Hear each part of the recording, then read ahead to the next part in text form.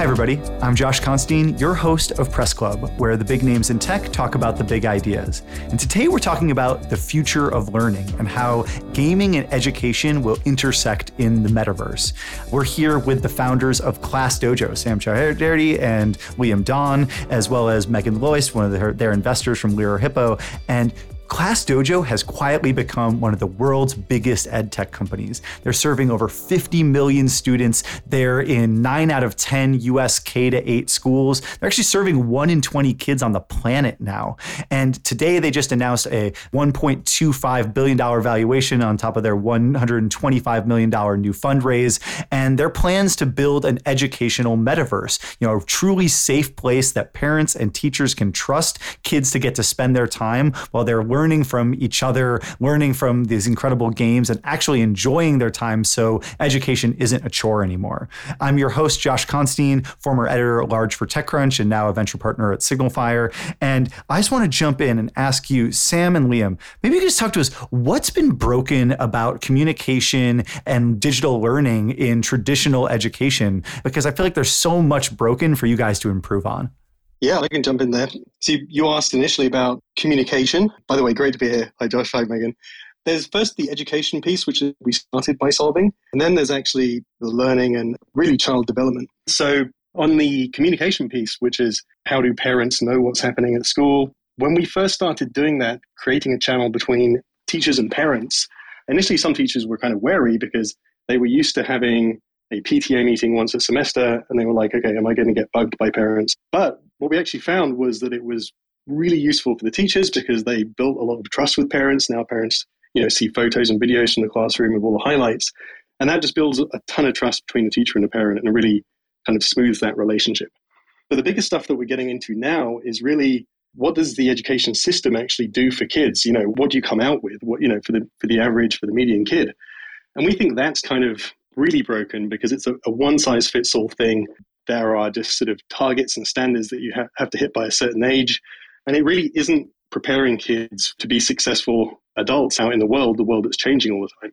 So we'll get into this, but a lot of what we think about is how can we help kids find whatever their unique talent or passion is and then take that as far as it can go. And I think that piece in particular is what the current sort of public education system is really bad at. Yeah, I think what I'm also interested here is that, whenever we've seen tech companies come into this space, they're either starting from the really hardcore education space, kind of trying to sell to schools, and they're really stuck in the old school bureaucracy, or they're these sort of new school and social networks or gaming companies that really are just trying to drive growth in business. They don't necessarily care about kids' education or kids' well-being. And so looking at that landscape, how did you come up with this idea to try to go more in this direction of making learning fun but safe at the same time? And maybe how did COVID impact that? Because it seemed like suddenly digital learning, remote learning became top of mind for everybody, and it felt like more broken than we could have ever imagined. I can talk a bit to that, Josh. So Liam and I moved out to the Bay Area a little over 10 years ago now. We were part of an incubator here called Imagine K-12. It's now part of Y Combinator. When we got here, we were kind of like outsiders a little bit, honestly, to the US education system. We'd never lived here before. It was our first time here. We'd done lots of stuff in and around education before. I described the weird school I went to, which insisted on kids teaching as well as learning. I taught after college and then worked on some education stuff. And Liam had worked at companies building amazing games for kids and was doing a PhD in computer science focused on how kids learn in classrooms. So we got out here and, we kind of had the thing of being very naive and starting from scratch. And we observed this thing where there were a lot of companies were selling software to schools. And there's nothing per se wrong with that, but it never felt like it was serving the real customer. Selling software to the system is not the same as serving the people, the people being kids, teachers, and families who are actually making education happen. There's too many stories about this where you have these big enterprise sales things happening at the district a million miles away from the classroom. The fact is education is actually, it's not like this mechanical process that happens from the top down. It's a human process that comes about from the people doing the work. In our case, teachers, kids, and families. So it made a lot of sense to us to focus on the people and serve the people over the system. And that's kind of just always been Dojo's orientation, that we were going to be this company that was trying to act in the best interest of the people and in particular in the best interest of kids. And the other point you mentioned was there's a lot of the social networks and kind of social media companies it's hard for them to act in the best interests of kids because so many of those are ad-supported companies. It's not like a great alignment of incentives. So I think on the one hand, we had companies selling to the system, which always felt, I think, a bit to us like, imagine you're trying to build Airbnb by selling software to hotels. Just doesn't really add up. And then on the other side, you had consumer internet companies that they're not really trusted to serve kids in any real way because they all started in the wrong place. And many of them are open and ad-supported kind of social networks, and they're not really about kids learning and growing. So I think for Dojo, we kind of had this belief that we could build a technology company that really served kids and was built with their long-term best interests in mind. And that's kind of been the core principle as we built Dojo. And Liam and Sam, maybe just talk to me a little bit about how your own education influenced that. Sam, you mentioned that you went to a school where they wanted the kids to teach other kids, where it was like giving them kind of the agency there. Leah, would love to hear what your education was like growing up and how that influenced this mission, because it feels like if you're stuck in the same old school system, you might never even notice that there are ways that it could be so massively improved. Yeah, so my education, especially the elementary, middle school part of it, was fairly unique, if not weird, because so I went to a Waldorf school or a Steiner school. When I was about 14 years old, I switched to a regular public school, a regular state school. But the Steiner school is an interesting one because they have a pretty unique philosophy where it's mostly, until you're about 7 years old, they just want you to play. In fact, they don't teach you the alphabet or any math or anything like that. They don't teach you to read until that age. My brother ended up teaching me to read when I was 5, which was sort of something you weren't supposed to do. Like they will actively discourage you from getting too academic too early. Very naughty. Yeah, very naughty that I did that.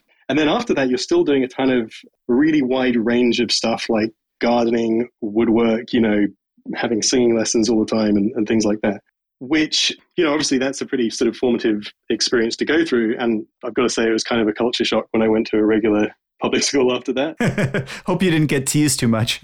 Yeah. But I think it has informed what we do now, because the big sort of thing they're trying to achieve there, I think, is just exposing you as a child to a wide range of different experiences, wide range of different sort of, a lot of them creative, but some of them, more logical. And I sort of think of that as kids finding their spark, like finding something that lights you up and gets you excited enough to be self-motivated to pursue it. Because if you think about learning, it's hard to learn something all the way through. You have to really grind through some stuff, right? It can't all be joyful. And what's the fuel that pushes you through that? I think a lot of the regular education system is how can we push kids through all of this material that they have to learn? But if you can kind of create that spark up front where, as a child, really excited about an angle on what you need to learn, then you really drive yourself through that. So that was one of the big things I took away from it. I wouldn't say that every kid should go to a school like that. I think there are downsides, but there's a big part of that flavor that I think we can bring to every kid in any public school district. And I think that's sort of a piece of that is really missing in most schools.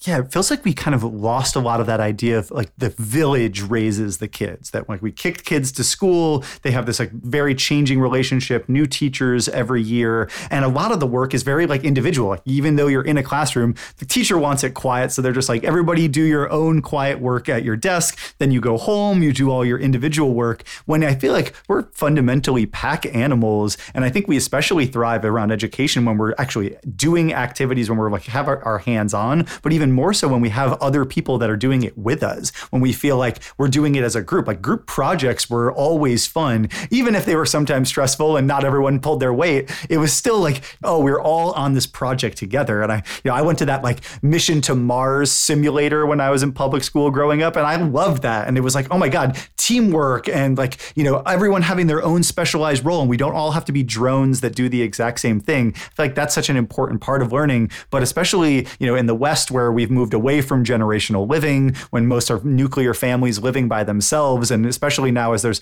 norms of like, oh, you can't just like let kids go play by themselves in groups in the neighborhood. We're so walled off from each other that I feel like we've lost a lot of that. So like maybe you talk to me a little bit about how you guys are trying to bring that back.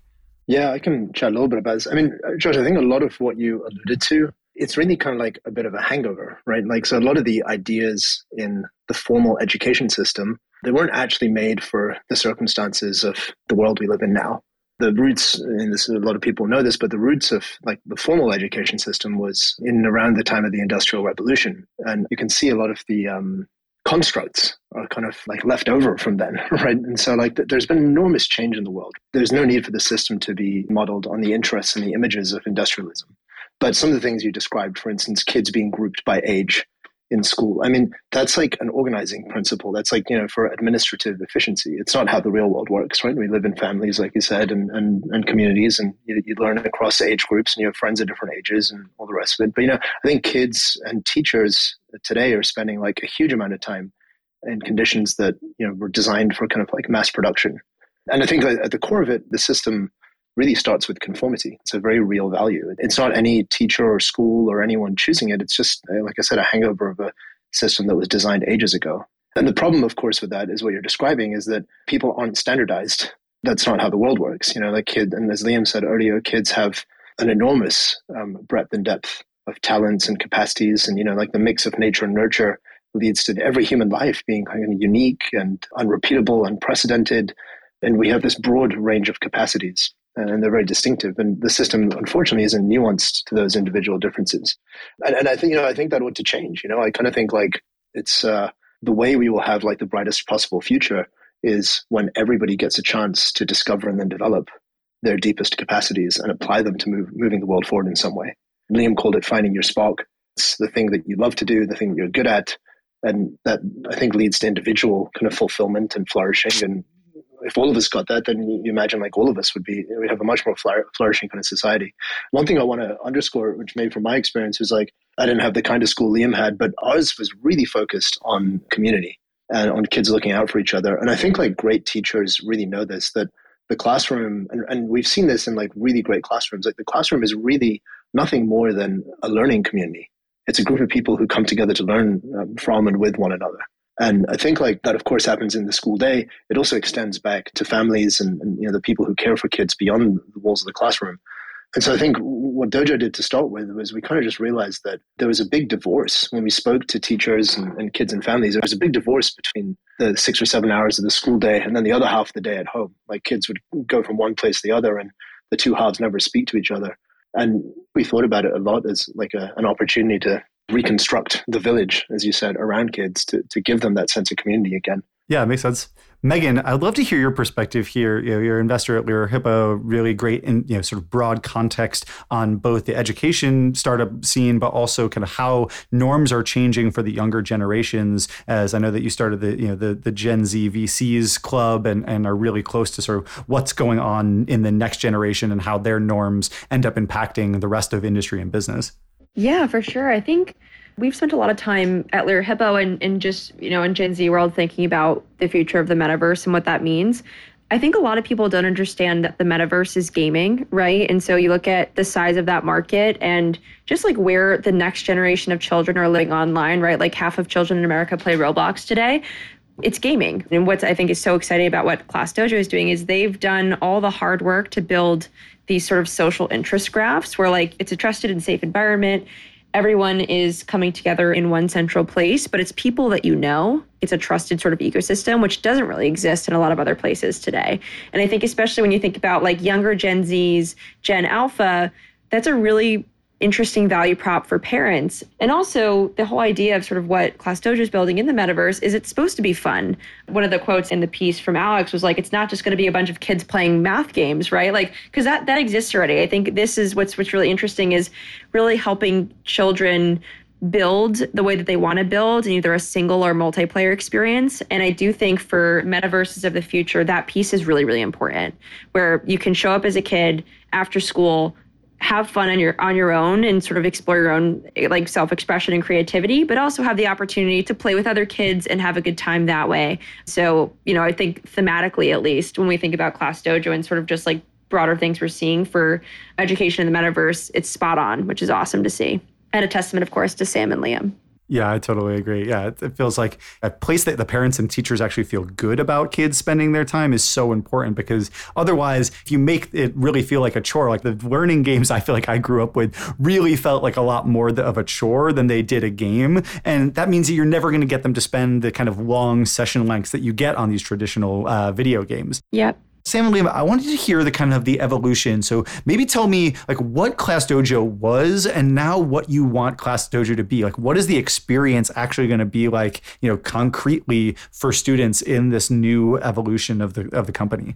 When we first started, we started off trying to build that bridge between a teacher and a parents and just really support everything that was happening around the classroom in any way we could. So we kind of made some tools for teachers, but we also made all of these communication features and so on. Where it's going, I think I want to kind of come back to something you mentioned earlier, which was about how kids can't play outside anymore. And I think play is really fundamental to learning, because when you play, you're giving yourself the ability to fail safely. And to learn something, I think you need to be able to fail safely. If you think about any job that you've had, if you think about the best work you've ever done, I think you probably had some kind of leeway or freedom.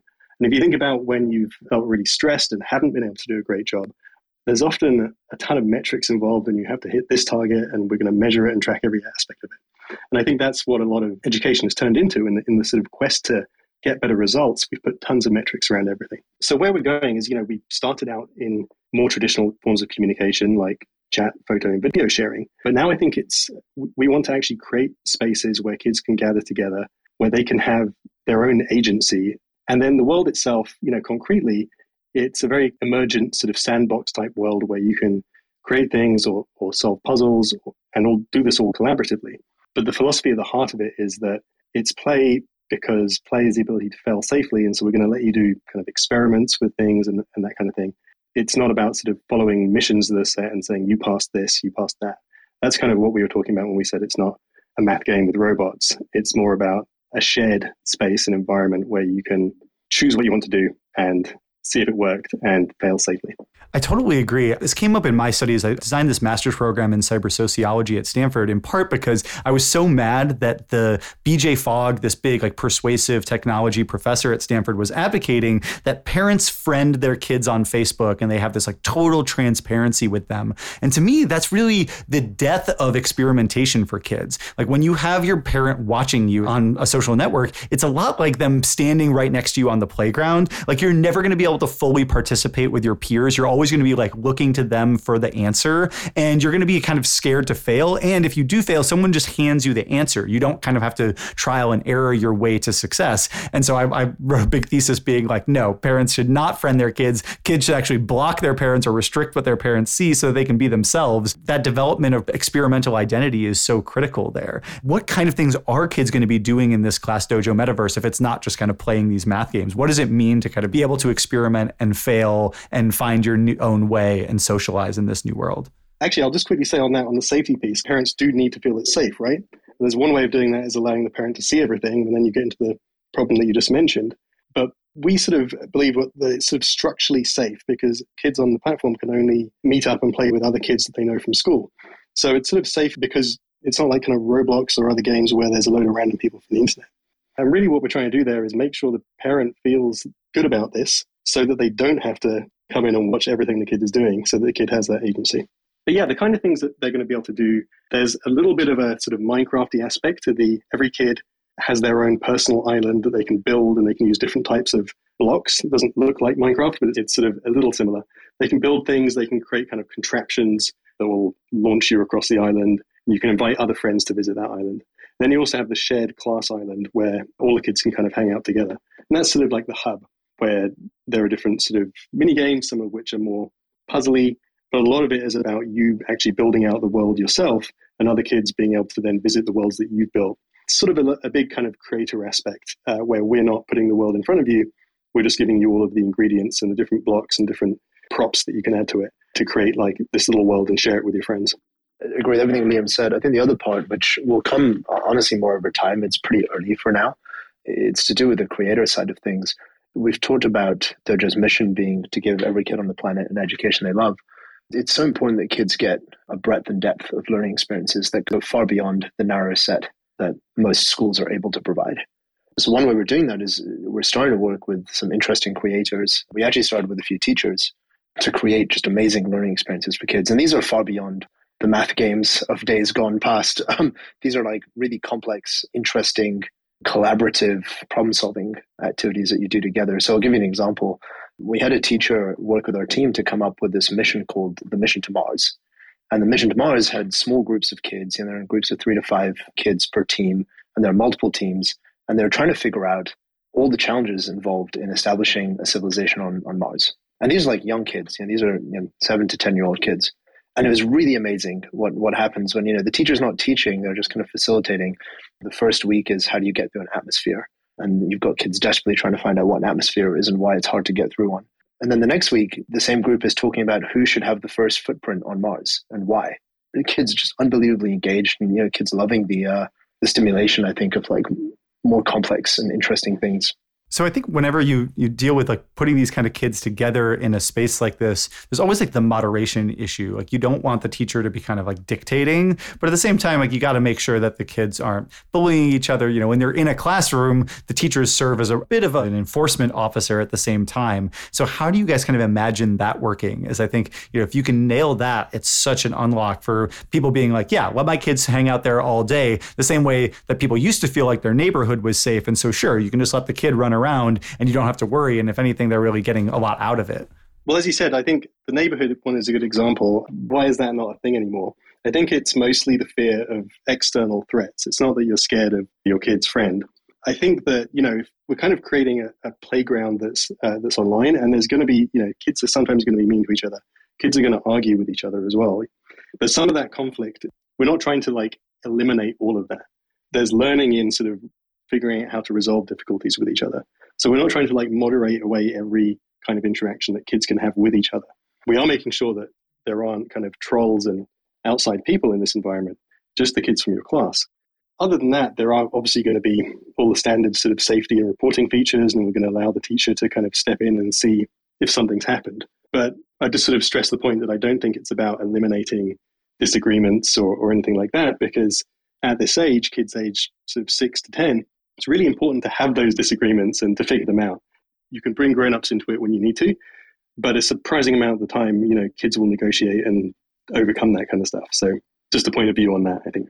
What have you found like wins over parents or teachers when they're maybe a bit skeptical about this? They're like, it's just another video game, or like, I don't want my kids spending screen time. And maybe I'd love to just hear like your opinions on kids and screen time, because I think that's such a raging debate. And, there's a lot of nuanced perspectives. Some just think it's like about counting screen time. Some people think it's about there's good screen time and bad screen time. I personally think that like in social networks, like zombie scrolling through feeds and comparing yourself to other people's photos, like that can be self-destructive, but like creating, posting, commenting, messaging, generally quite positive. And so if you're just looking at how much time do you spend on Instagram, that might not actually be a good metric, but how much time are you scrolling versus messaging and creating might be a lot better. Yeah, sure. I'll quickly, what really resonates with parents, I would say, is when they hear that it's kids will only be playing with kids that they know. And that's kind of huge, and it's hard to sort of find another platform like that. If you're talking about, a Roblox or something, could be random kids, could be grown-ups, you don't know who your kids are playing with. And so that's a huge sort of USP when parents hear it. But in terms of screen time, yeah, I agree with you. I think it's about the nature of the screen time. And I would break it down by, are you just doing kind of pure consumption? You mentioned sort of zombie scrolling. I think it becomes a lot healthier if you are doing something other than just consuming. And so sort of endless YouTube can also be, I would say, kind of bad because you're just constantly consuming that way. There's something kind of interesting here, I think, about the iPad, which is a device that most kids are using, which is really like a consumption device. I think there was almost a shift when we started moving over to tablets from computers, from it being a creation consumption device to primarily just something where you can scroll and binge watch stuff. And so, we'd really like to bring it back to more like the 90s. When I was a kid and I had a computer, you would play games, but you could model the games, you could get into making HTML and CSS, and just a lot more stuff was not locked down. And I think starting from like around 2010 when the iPad came out, all kinds of social experiences and apps have kind of become, this is what the app creator wants to deliver to you without you being able to kind of roll up your sleeves and also change it. So I think that kind of screen time, if you can see something and then be like, oh, cool, I want to make something that's like that but better, something that really encourages creation or encouraging more engagement with other people, not in a sort of Instagram-y status flashing way, then I think that's healthy screen time. Megan, I'd love to hear your thoughts on like how those norms amongst parents might be evolving over time. Like, are you seeing parents taking a new approach to screen time than they did maybe 5 or 10 years ago when it was really like this big boogeyman that, oh, our kids are going to end up with these super short attention spans, or they're never going to be able to interact with people outside, or, oh God, they're trying to swipe and scroll on like book pages. And it seemed like there was this really a lot of like FUD about this all, when in reality, a lot of times it's like, hey, the fact is that like computers are the future of the world. That's how business works. Like having kids be like, digitally literate can be very good for them in a lot of ways. So would love to hear your thoughts maybe now as millennials who grew up on screens have started to become those parents, how that's changed those norms. Sure. Yeah. And I think actually COVID played a really big role here, right? Where kids were almost forced to just live more online, right? Like it was a source of sort of social activity for younger children. It was also where they did their classes. It was how they communicated with their grandparents when they couldn't see them during COVID. And so I think that brought a lot of comfort forward on just like the idea of screen time, right? Where it's like, now we're almost being forced to do everything online. And of course, as folks go back to school, things are hybrid learning. You're seeing that a lot with universities, especially. I think just naturally, like you're seeing that same type of adoption across healthcare, the same thing for education. And I do think with younger kids, especially, I mean, it's funny, right? So I'm Gen Z myself. I graduated from college in 2019. And I remember getting a phone in 6th grade was like revolutionary way back when. Now you see kids getting phones in elementary school to be able to sort of communicate safely with their parents. And as a result, there's often, certain types of controls and things that the parents put in place simply because the kids are so much younger when they're getting phones, but they're communicating, they're online. And I think for parents, they want to be extra careful about where those kids are spending time online, right? I think TikTok is becoming more and more dangerous, I think, for younger kids especially, right? Like you don't know what's going to pop up in your algorithm. And so I do think that idea of educational enrichment in some way, shape, or form where kids are encouraged to create and sort of be themselves, but in a safe environment. And I can't understate that enough. Like I think the safety piece, especially for younger kids, is just so important because a bunch of other platforms they're not able to nail it in the same type of way because of the way they're architectured. So in summary, screen time, it's definitely evolved. I think COVID played a very big role, but I think at the end of the day, this is just where kids are spending more time online gaming, right? And so you want them to be able to do it in a safe place. And I think that's why this is so exciting in particular.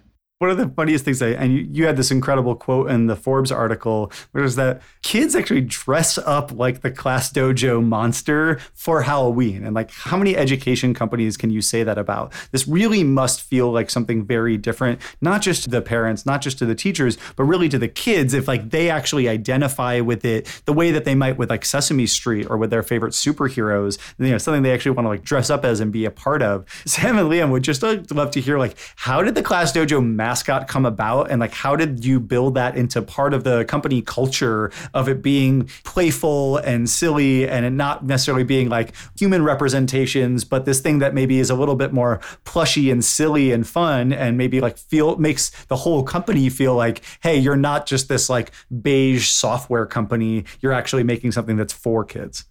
First of all, say it's not just kids, also teachers actually dress up as Class Dojo monsters for Halloween too. So yeah, okay, this is going to maybe get into sort of the really early days and kind of what it's like when you start a company or when you start a startup. So I think we were kind of young when we started and we were kind of silly. We loved to joke around and stuff like that. And then our second hire, first it was just two of us, and then we hired a former teacher who helped us guide the product and answer user emails and stuff like that. And then our second hire was Monica, who was an illustrator, and she was kind of a crazy woman who would create skateboards and stuff like that. She was like a skateboard painter.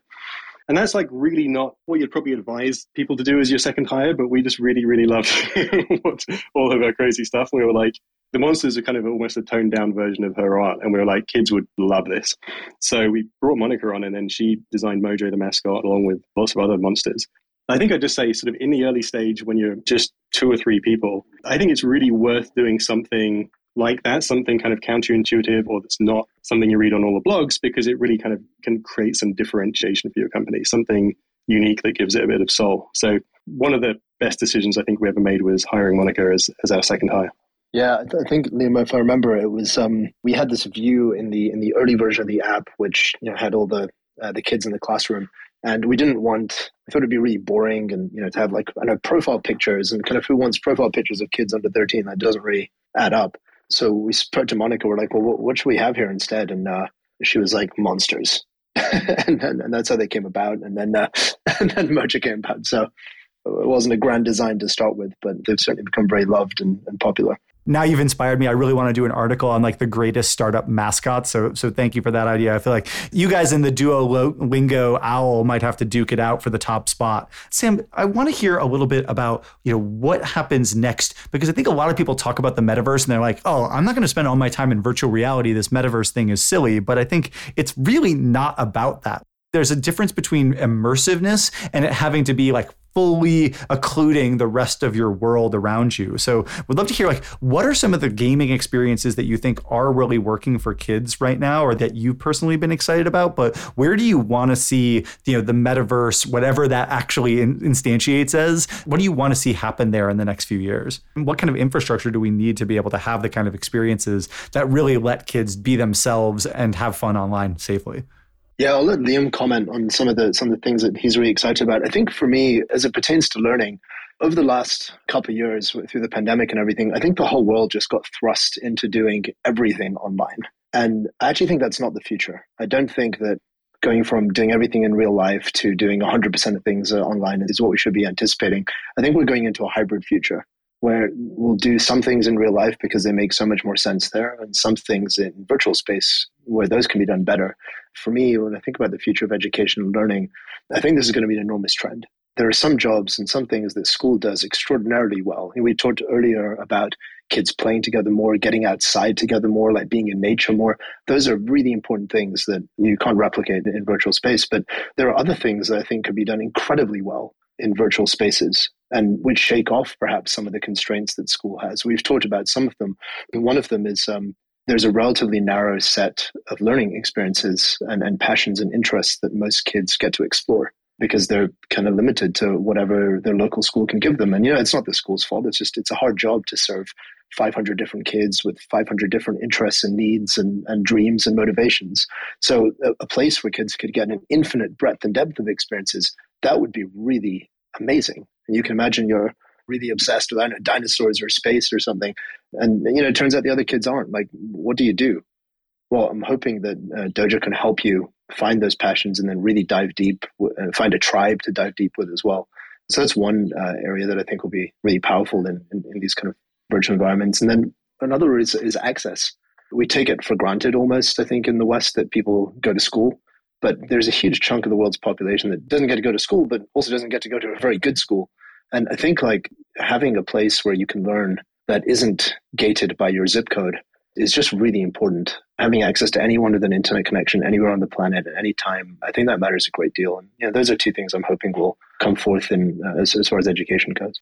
So are you imagining this as more of like a developer platform? Because I would love the idea of like teachers or game developers from around the world, maybe using no-code tools or things that are a little bit easier for a more mainstream audience to be able to build experiences that could get approved and then built and integrated into the kind of Class Dojo metaverse. Is that what you're imagining? Because like personally, I think it really brought up around the professions. Like there's so many professions that kids don't even know existed. Like I didn't really know anything about journalism and I ended up being a journalist for 10 years. And I feel like if I had gotten more exposure to it when I was younger, that's like, oh, it's not just about like re-reporting the same thing that 100 other journalists around the world are doing. It's about like investigating, finding something really different to write about, or finding your own passions and writing about it. And I would have gotten interested in it a lot sooner. So, and would love to see like each profession or dream that kids have like manifested in their own kind of games or learning experiences. So what are you imagining there on the kind of developer ecosystem front?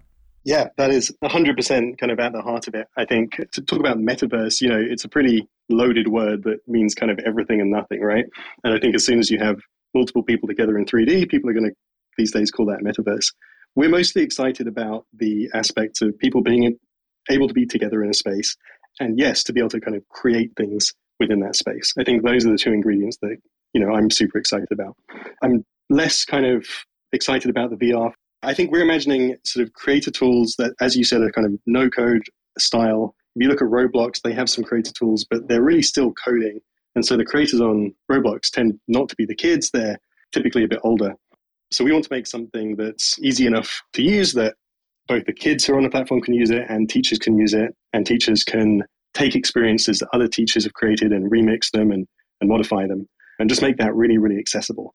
And I think what excites me about the overall concept metaverse is mostly that, applying the sort of lessons of the web to 3D spaces and then having this sort of Cambrian explosion of creativity where people can create new spaces, create new environments, be inspired by other people's environments, and then create their own. And just to make that kind of as easy as possible. And I think that's how we get to like a huge range of different experiences for kids.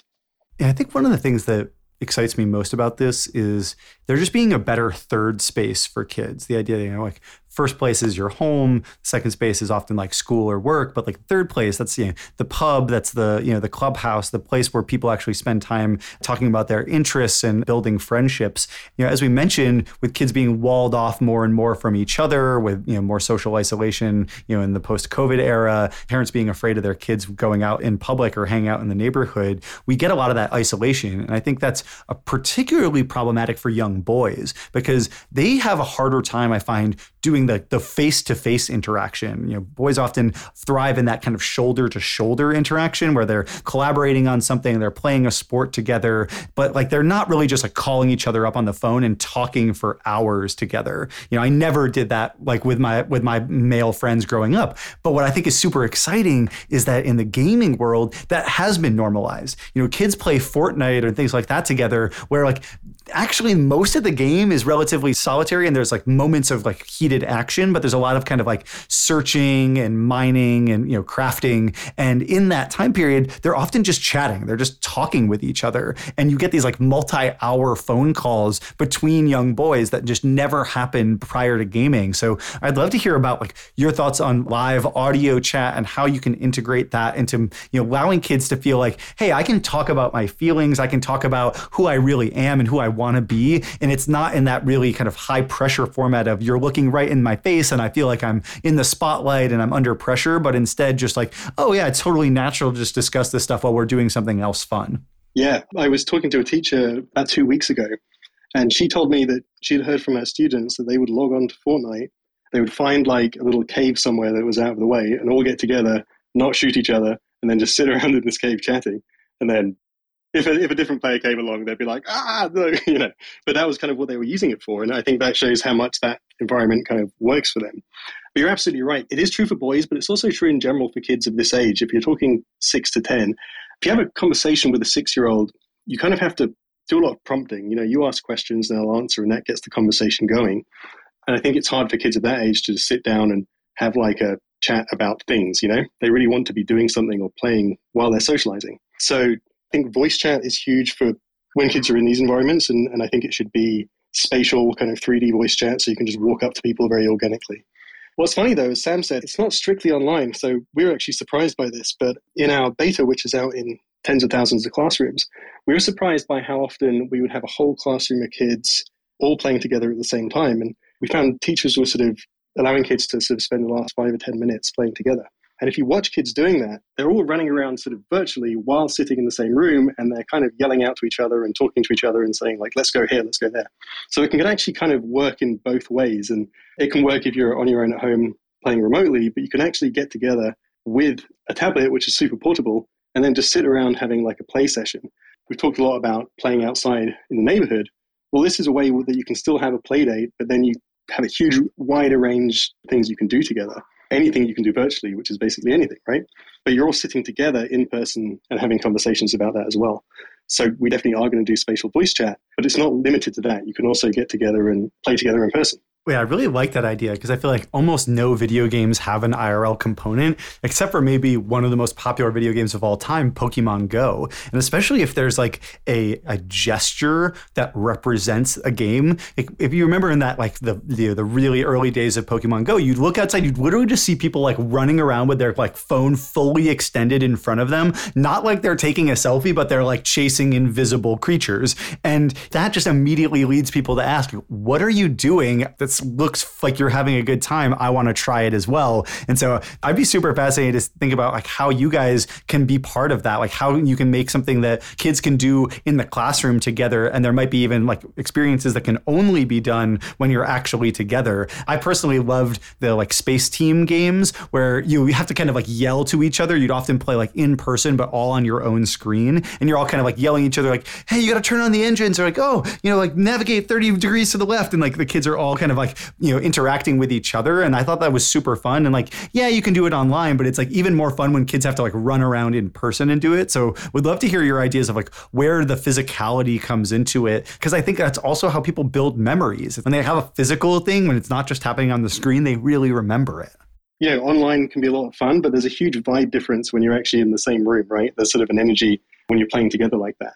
So, I think we talk a lot about the future sort of being hybrid. We don't want people to retreat into just online spaces and sit in the room playing with people remotely. We want to actively encourage people to get together. But I think that with devices being so portable, we haven't really gotten close to sort of how much we can do there. So for us, I think that would look like, I mentioned kids can build with blocks and so on. I think we'll have sort of trading possibilities where you can only kind of get access to the blocks that you have if you're in the same place. So you can get together and kind of swap them like baseball cards. And then also just having like a space which is only like an island, say, which only appears if you're together with other people in the same place. So if we all get together, we can, so there's like 3 of us, we can now go to a particular place that's local to where we are. People talk a lot about AR, augmented reality, but you don't even need it to be able to do this. You just need kind of presence and knowing that you're in the same place. AR, is going to get there, and that's going to be probably awesome too, but actually isn't necessary if you can just all get together and say, this space is only available when we're together. And so that's how we can kind of get access to new items and things in the world. Love it. So I would love to just hear a little bit about what else is missing in the education space, like beyond the scope of what you guys are trying to tackle. I would love to hear, Megan, maybe your opinion on like, what are some other major spaces that you think really still need improvement right now in the education world? One area that we're spending a lot of time in personally is like this idea, as you think about just the future of education, especially in higher ed, like we've talked a bunch about K through 12 today, just alternative forms of higher education. And like I've spoken to a number of college students in the past couple months that have just like dropped out to pursue their passion. And even just like 5-10 years ago, it looked very different. I think again, COVID has changed how a lot of people think about just career paths in general.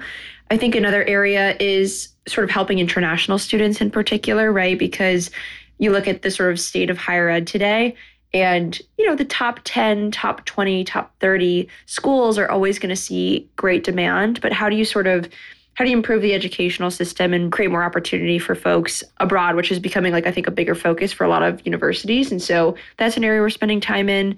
I do think immersive experiences are going to continue to be really interesting. And so those are a couple, but I think the beautiful thing is education is becoming such a big part of every sector. So like every healthcare company that we meet, every community-oriented company they meet, they have some type of education component. And so you're almost seeing education become almost just like packaged up in the form of community building for a lot of new companies across sectors, which is really cool. Yeah, totally. I mean, you're definitely seeing that in the Web3 space where, content marketing around education, like helping people understand this like weird new world is super popular. And the idea that all these companies are doing that kind of as a loss leader is a huge opportunity and just sort of, benefit to the public that there are so many companies incentivized to help you understand these new worlds and professions. Yeah, some other ideas that I know that we're looking at Signalfire, we're investors in Class Dojo, but we're also investors in companies like CourseKey, which is an operating system for trade schools. Like trade schools are incredibly important and a huge opportunity to give people a better career track without having this huge debt of higher education where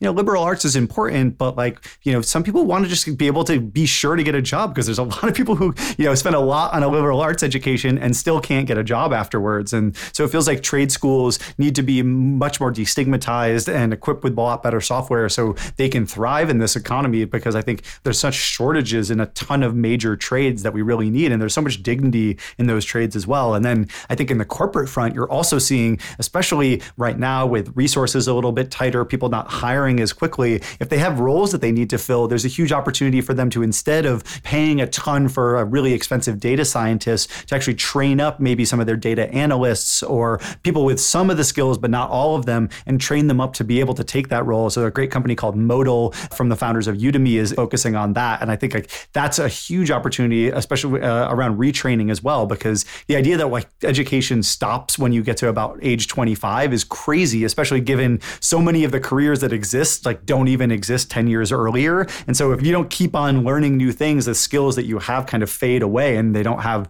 real job opportunities anymore. So really excited about both trade schools and like in-company training for promoting internal employees. Sam and Liam, any other like major spaces you want to see people building in? I think a lot of what you mentioned, I'm really excited about. I think the common thread there is like, non-traditional avenues to be a successful grown-up, right? So much of, going to regular college, it's like another gate. And a lot of school is built around sort of getting you through these gates. So you train up to get SATs and you train up to get into college, and then you maybe get a master's, and then you maybe get into this company. And it's a lot of sort of increasingly expensive. And I think the pipe is just too narrow for many people to participate in it. And so people are looking for alternative ways to be who they want to be successful. I'm really excited about any company or any program that helps people do that at any stage of what I think of as the funnel, which is, going from kid to all the way through your life. So I think we're trying to play a role there in the really early years by kind of giving kids lots of these different experiences and making them think of themselves as someone who can kind of improvise around different situations, rather than just, what do I need to learn to meet that next hurdle to get through this gate? Because I think that's the mindset that is just really kind of stressful for people. And a lot of people are just putting tons of pressure on kids to get through a funnel that not that many people can get through and not that many people can afford. So I think everything Megan mentioned is on that trend of, on that theme of how can we create new avenues to success, and as you mentioned, trade schools as well. Awesome. So in a second, we're going to recap with some of the top points from our awesome speakers today. If you guys are building something in the education space, we'd love to hear about it at our firm, SignalFire. We're a $1 billion under management early stage VC fund that actually helps. We have an NPS of 92 amongst founders because we've built recruiting technology to help them. We have in-house experts like the X-Stripe CMO and my PR advisory program based on my time at TechCrunch. And so if you're looking for real help in the trenches, I would love to hear about what you're building. Get a warm intro or just DM me wherever you want. Talking a little bit about what Sam and Liam and Megan talked with us today about, it started with the idea that like there's a lot of broken incentive systems in learning. Things haven't changed nearly enough, even though the technology is changing so fast. And a lot of tech has hit walls because you're either coming into this bureaucratic school system that's very resistant to change, or you're coming from these kind of exploitative tech companies that maybe are ad funded and all they care about is growth. And it's hard for parents and teachers to really feel like they have kids' best interests in mind. But, education is such a human process, and it really comes down to the people doing that work, the teachers and the kids and the families, and what they really need. And, I think Sam and Liam both had interesting educational experiences themselves, which is what unlocked the idea that they could really change this system. With Liam going to a sort of Waldorf-esque school where you're doing activities way beyond traditional school subjects. And Sam, had the school where it was really encouraging kids to look after each other and teach each other. And that kind of peer-to-peer education is so much of what I think Class Dojo is really about right now. But learning is really hard, especially on your own. We're pack animals. And yet so much of working classrooms is just like keep the kids quiet, working at their desks, send them home, have them do homework by themselves. And a lot of that just drives conformity. It's just teaching kids to be drones, to be cogs in the machine, and not necessarily to be creative or to really find their spark, which is, the thing that they're going to be the best at because they truly love it. They're going to want to spend their extra time on it because when you're passionate about something, you learn so much faster because you really put your heart into it. But I think with gaming, there's a new way to explore these opportunities of what people want to learn. And that's what Class Dojo is really trying to do, is building this new social graph where, you intersect gaming and education by not having it be this open giant internet, but instead having kids learn amongst kids that they actually already go to school with, that they actually know, which lets them play safely, fail safely, and gives parents and teachers the kind of peace of mind that that there's not something bad going on for them. And I love this idea of you guys building this less metrics driven, less grades driven world of education, because when you aren't stressed with those quotas and filling those grades, I think that's when kids really thrive. And so with this new world, you're going to let kids, have their own island, which they can design and develop themselves, build their own gadgets, invite friends to visit, but then they can also go to these big shared worlds for their classes where kids can, play mini games like puzzles, learn about different professions, try out these new experiences. And eventually it's becoming this kind of developer platform where kids, teachers, developers can create their own learning experiences that get approved by ClassDojo and get integrated into the product. So whether you want to build something where you're getting to walk around with the dinosaurs you're learning about, or try to operate your own mission to Mars, that like kids can all do that together. And I think that that's super exciting, especially the idea of being able to remix those, because that's when you turn the kids into the creators themselves, when they don't have to do it all from scratch.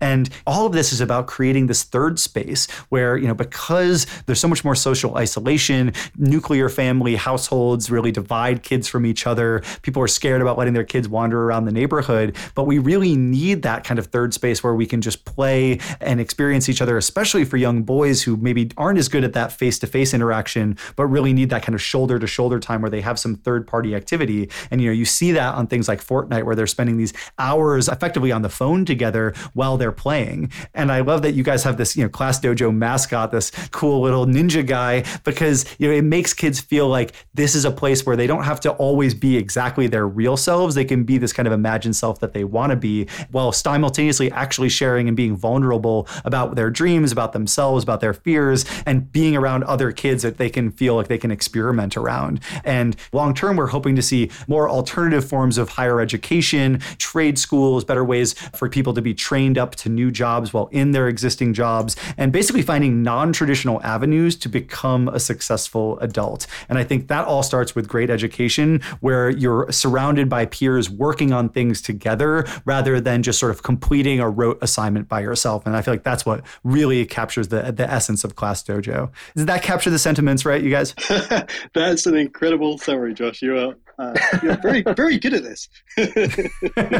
Thanks a lot. Well, I wanted to get a quick final comment from each of you about like if there was something for parents, teachers, or even kids out there that you want them to know about how education is changing, or why they shouldn't be necessarily afraid of the future. Like, what would you say to them? And maybe we could start with Liam, and then Megan, and then Sam.